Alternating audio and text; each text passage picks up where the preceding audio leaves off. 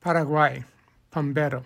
The Pambero is also known as Karai Paihari, which means the man of the night in Guarani. He is usually described as being short and ugly, with very short arms and hairy hands and feet. His hairy feet are said to give him the ability to sneak up on people silently and touch of the hairy hands to bring a cold shiver. The Pambero generally dwells in rural areas, living in the forest, although he will sometimes choose to inhabit an abandoned house. He is generally described as a mischief maker whose favorite activities are setting cattle loose, stealing chicken eggs, or scaring horses.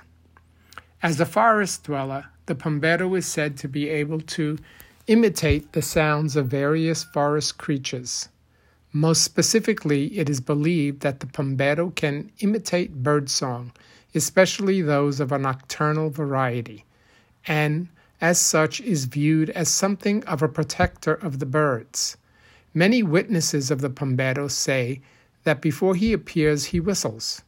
Most are so frightened of the gathering his wrath that they never whistle again.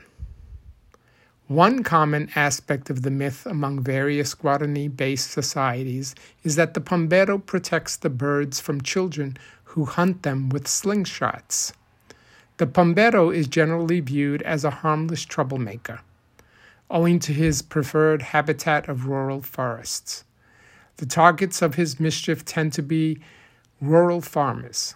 Among his favorite activities are setting loose cattle, stealing eggs, chicken, and honey, frightening horses and causing them to throw their riders off, as well as scattering corn, rice, or other provisions.